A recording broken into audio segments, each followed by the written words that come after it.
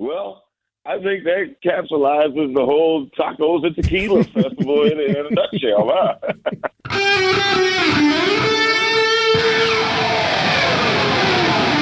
Live from the Annex Wealth Management Studios at the Avenue in downtown Milwaukee, this is Wisconsin's Morning News. In for Vince Petrano, here's Eric Billstad.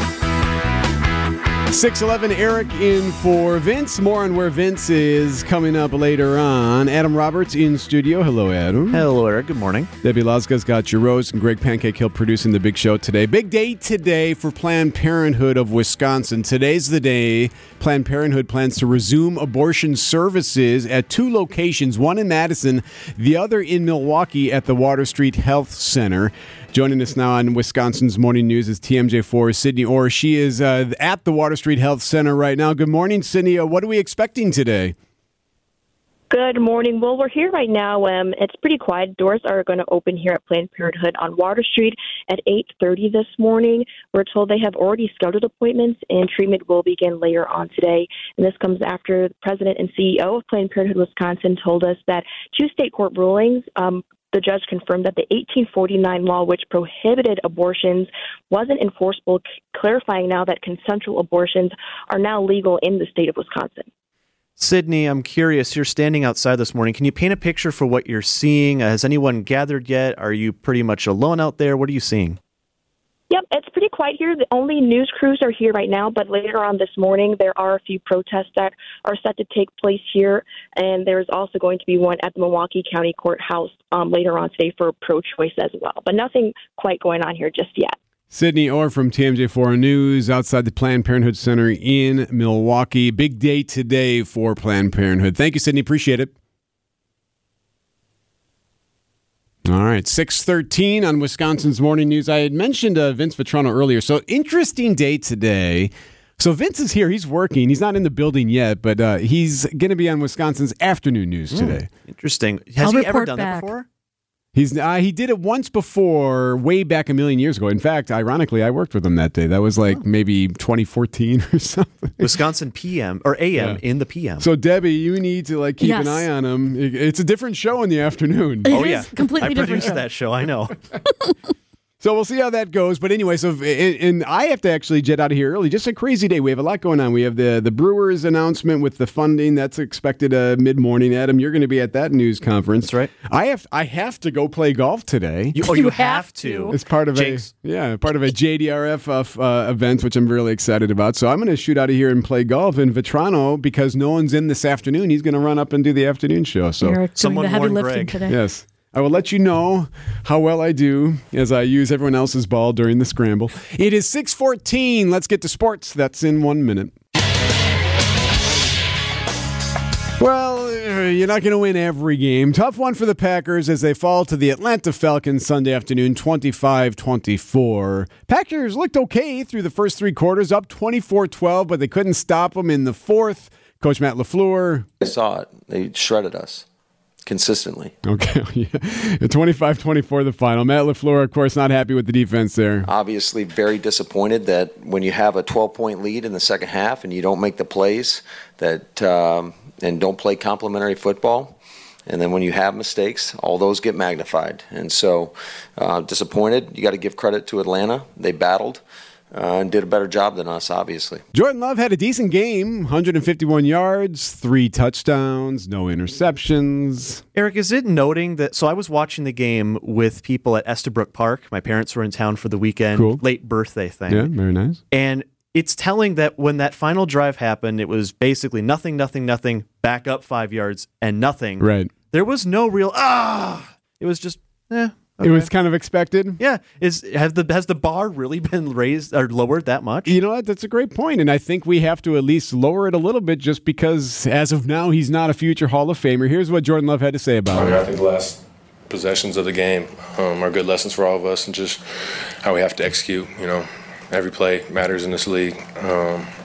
and stuff to clean up right there. And we'll look at the tape and see what we did, but it just comes down to execution. It's okay, Packers fans. Justin Fields threw another pick six yesterday, so you got that. The Bears fell to the Buccaneers. They're now 0-2. The Bears are who we thought they were. Back to the Packers for a second. No Aaron Jones, no Christian Watson, no David Bakhtiari, and that's going to become a story here coming up. But whether or not Bakhtiari wanted to play on that field or if he'll always sit out when it's a certain type of turf, we'll find out. Injury news, offensive lineman Elton Jenkins lost to a knee injury. Sounds like an MCL sprain, according to Ian Rappaport, so he'll get an MRI this week. The Packers now 1-1, so are the Lions, who lost a heartbreaker to the Seahawks. Up next, the Packers home opener on Sunday at noon against the New Orleans Saints. The Brewers fall to the Nationals 2-1.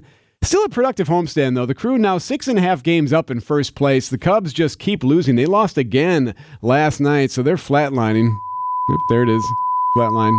Doctor, help! The magic number to clinch the NL Central, for the Brewers is now 7.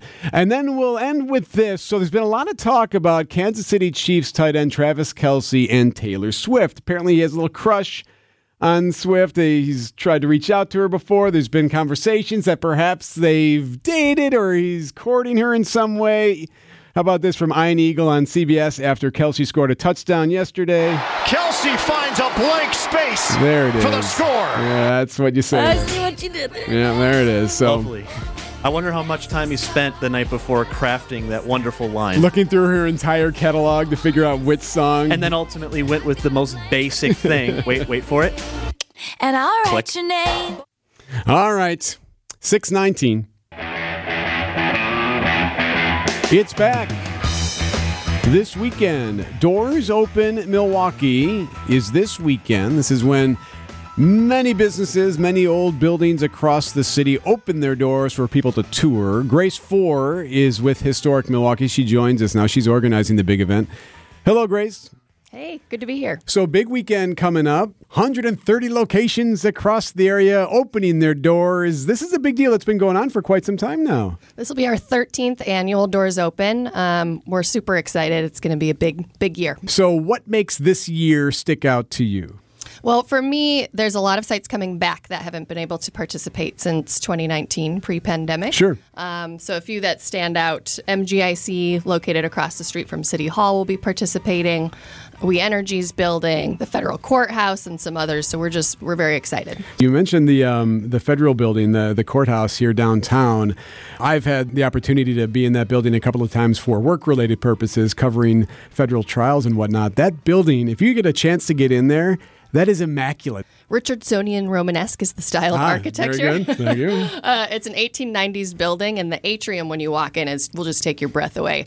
Something to note is that you can walk in there anytime, but during Doors Open is the only time that participants are able to take photos inside of the atrium. Gotcha. And they let you into the courthouses and give really amazing in-depth tours. Yeah, that's great. That would be my number one. I would encourage that. So Grafe, which is really close to us, right upstairs here in the 3rd Street Market, they're opening their doors for the first time since moving downtown. They sure are. And I would super encourage people who haven't been to formerly the Grand Avenue Mall in a long time to check out just the food hall. But then when you're here, go upstairs, go to Grafe and tour there.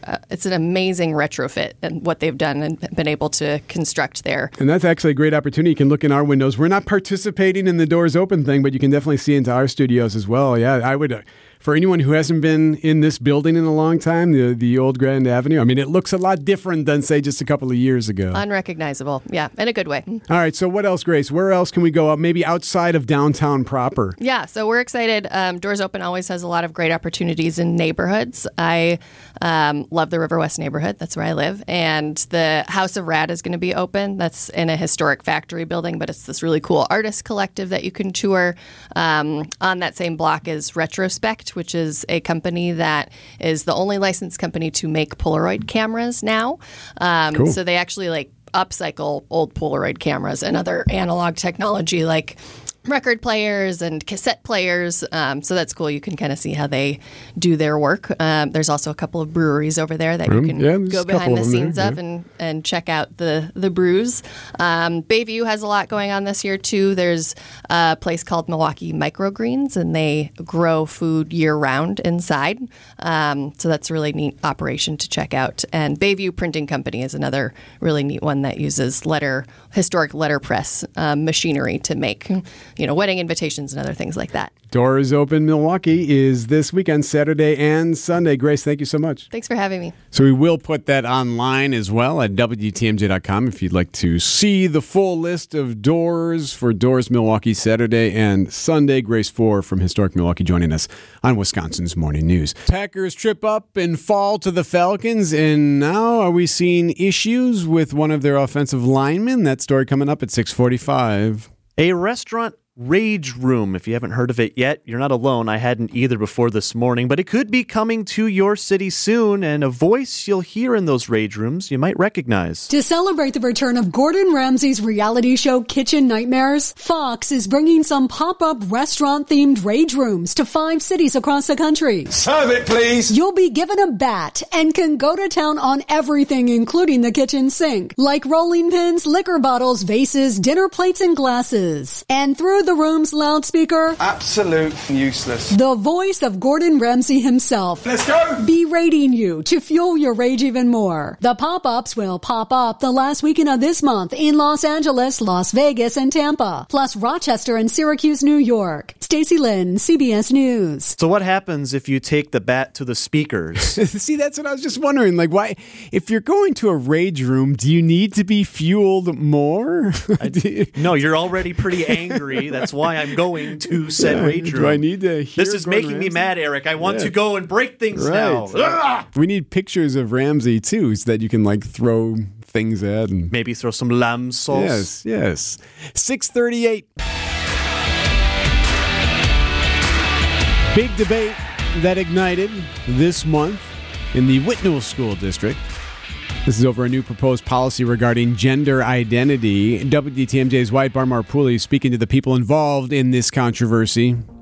As the school year was getting underway this year, Whitnall School Board member Karen Mikolainis started to hear about in several different classes at Whitnall High School and also at Whitnall Middle School, students were being questioned basically about their gender identity, their use of pronouns, their preferred names. Mikolainis tells WTMJ she wasn't aware that was a thing that was happening in Whitnall schools. What I had been told in the past by administration is that our staff is advised not to solicit gender identity information from students. She says she immediately began thinking about introducing a policy addressing this, but she was concerned about writing something from scratch. That led her to the Wisconsin Institute for Law and Liberty, or WIL, a conservative group that has produced a number of model policies, including on this issue. The model policy that Mikolainis introduced to the board says parents will have the right to determine the name and pronouns the staff use to refer to their children while at school, with written authorization needed from parents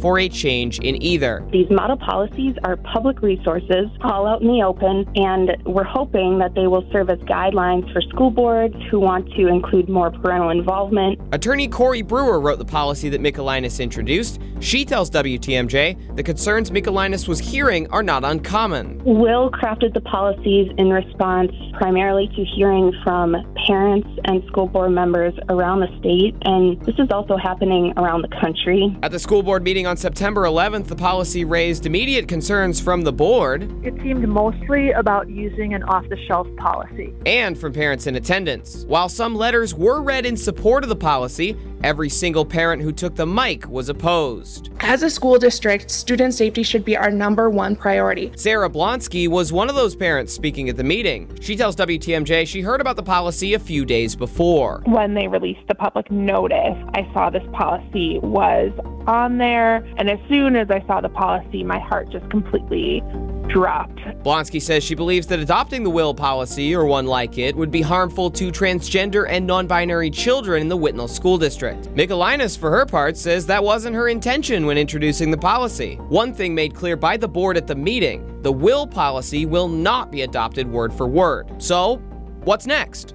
I, as an individual member, am going to be working on looking at drafting some options and then try to creatively come up with a second proposal that will satisfy the majority of people. The issue of gender identity, chosen names, and pronouns will be taken up. Michaelinas couldn't say exactly when by the school board. And Blonsky says she's supportive of a policy around gender identity. I think that we need to make sure that we are protecting our students first. Michaelinas and Blonsky may be on opposite sides here, but they agree on one thing. It's a very complex issue. It's hard and it's important. It's certainly an issue that will continue to draw a lot of community involvement in the Whitnall School District and around the state. Wyatt Barmore-Pooley, WTMJ News. 6:44 on Wisconsin's Morning News. Is there a controversy in the Packers clubhouse? That story in a minute. Time for an update from the Gruber Law Office's One Call, That's All Sports Desk. Well, it looked good to start. Tough one for the Pack. They fall to the Atlanta Falcons on the road, 25-24. They were up 24-12 going into the fourth quarter, and then things just kind of fell apart. I saw it. They shredded us consistently.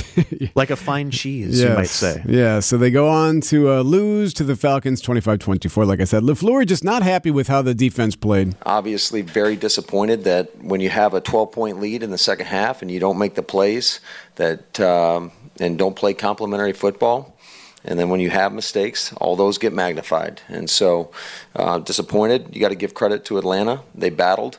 And did a better job than us, obviously. So you got to say, too, Jordan Love, obviously some growing pains there as he's learning how to win a game at the end. The last series didn't go very well, but Love had a decent game, 151 yards, 3 touchdowns, no interceptions, playing without a lot of guys like Aaron Jones, Christian Watson. Elton was knocked out of the game there for a while. Elton Jenkins, we'll find out today how bad that is. And then, of course, David Bakhtiari. And that's the interesting one, isn't it, Eric? Yeah, so Bakhtiari, as we know, has a bad knee. We also know that he doesn't like the NFL's turf in many of the stadiums. I would say among active players, he's probably been the most vocal, at least on Twitter or X. Especially this past week with what happened with Aaron Rodgers, his buddy, getting hurt. So here's the question now. Okay, was this a boycott? And they didn't really confirm or deny it after the game. Mark Chmura, former Packer, our teammate over at ESPN Milwaukee, after the game last night during the Packers post-game show, heard right here on WTMJ, he said it's time to remove Bakhtiari from the equation. Enough of the pouting, right? It's just the pouting of these players like him drive me nuts. Go out and play. You're getting paid, like a lot of the texters said, you're getting paid over $20 million. This is not a place to have your little protest because your best friend quarterback got hurt last week on turf, where I've heard a lot of medical doctors say this wouldn't matter. Tell you what, if this is a spiteful thing, I would cut his ass. I would flat out cut his ass to send a message. Woo! That's dangerously close to saying stick to sports, you might say. Wow. Well, we'll see. We'll see. But yeah, that story's not going away, unfortunately. So up next for the Packers home opener, Lambeau Field, Saints and Packers Sunday at noon. As for the Brewers, they fell last night 2-1, or yesterday. It seemed like it was last night. It was a long game. 11 innings. Still, though, a very productive homestand for the Crew. They're now 6.5 games in first place over the Cubs, and the magic number to clinch the NL Central is 7. The countdown is on. 7 is your magic number. It's 6:49.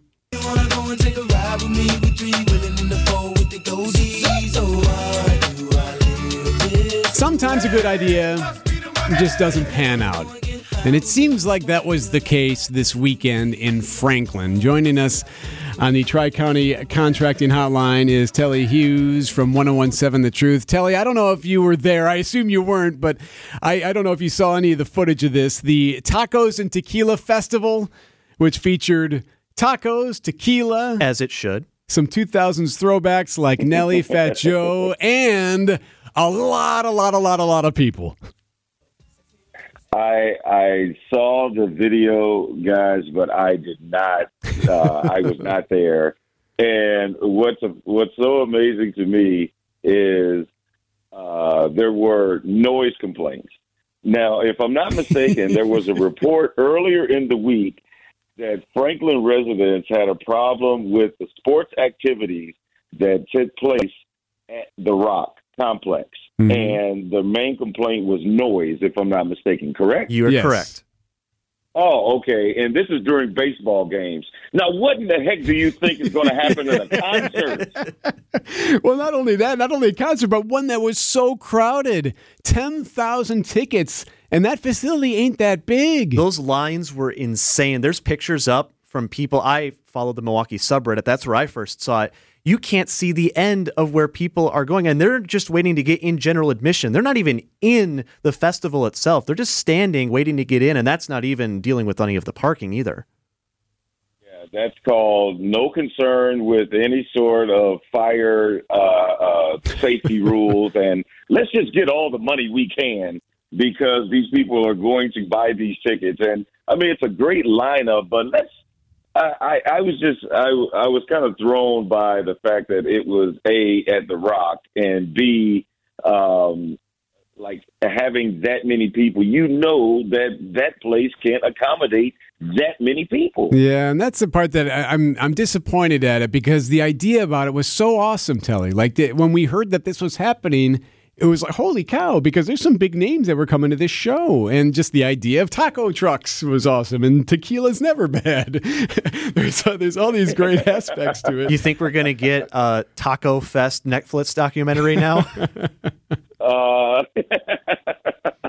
Yeah, it was grand opening, grand closing. There might be a 1-year deal.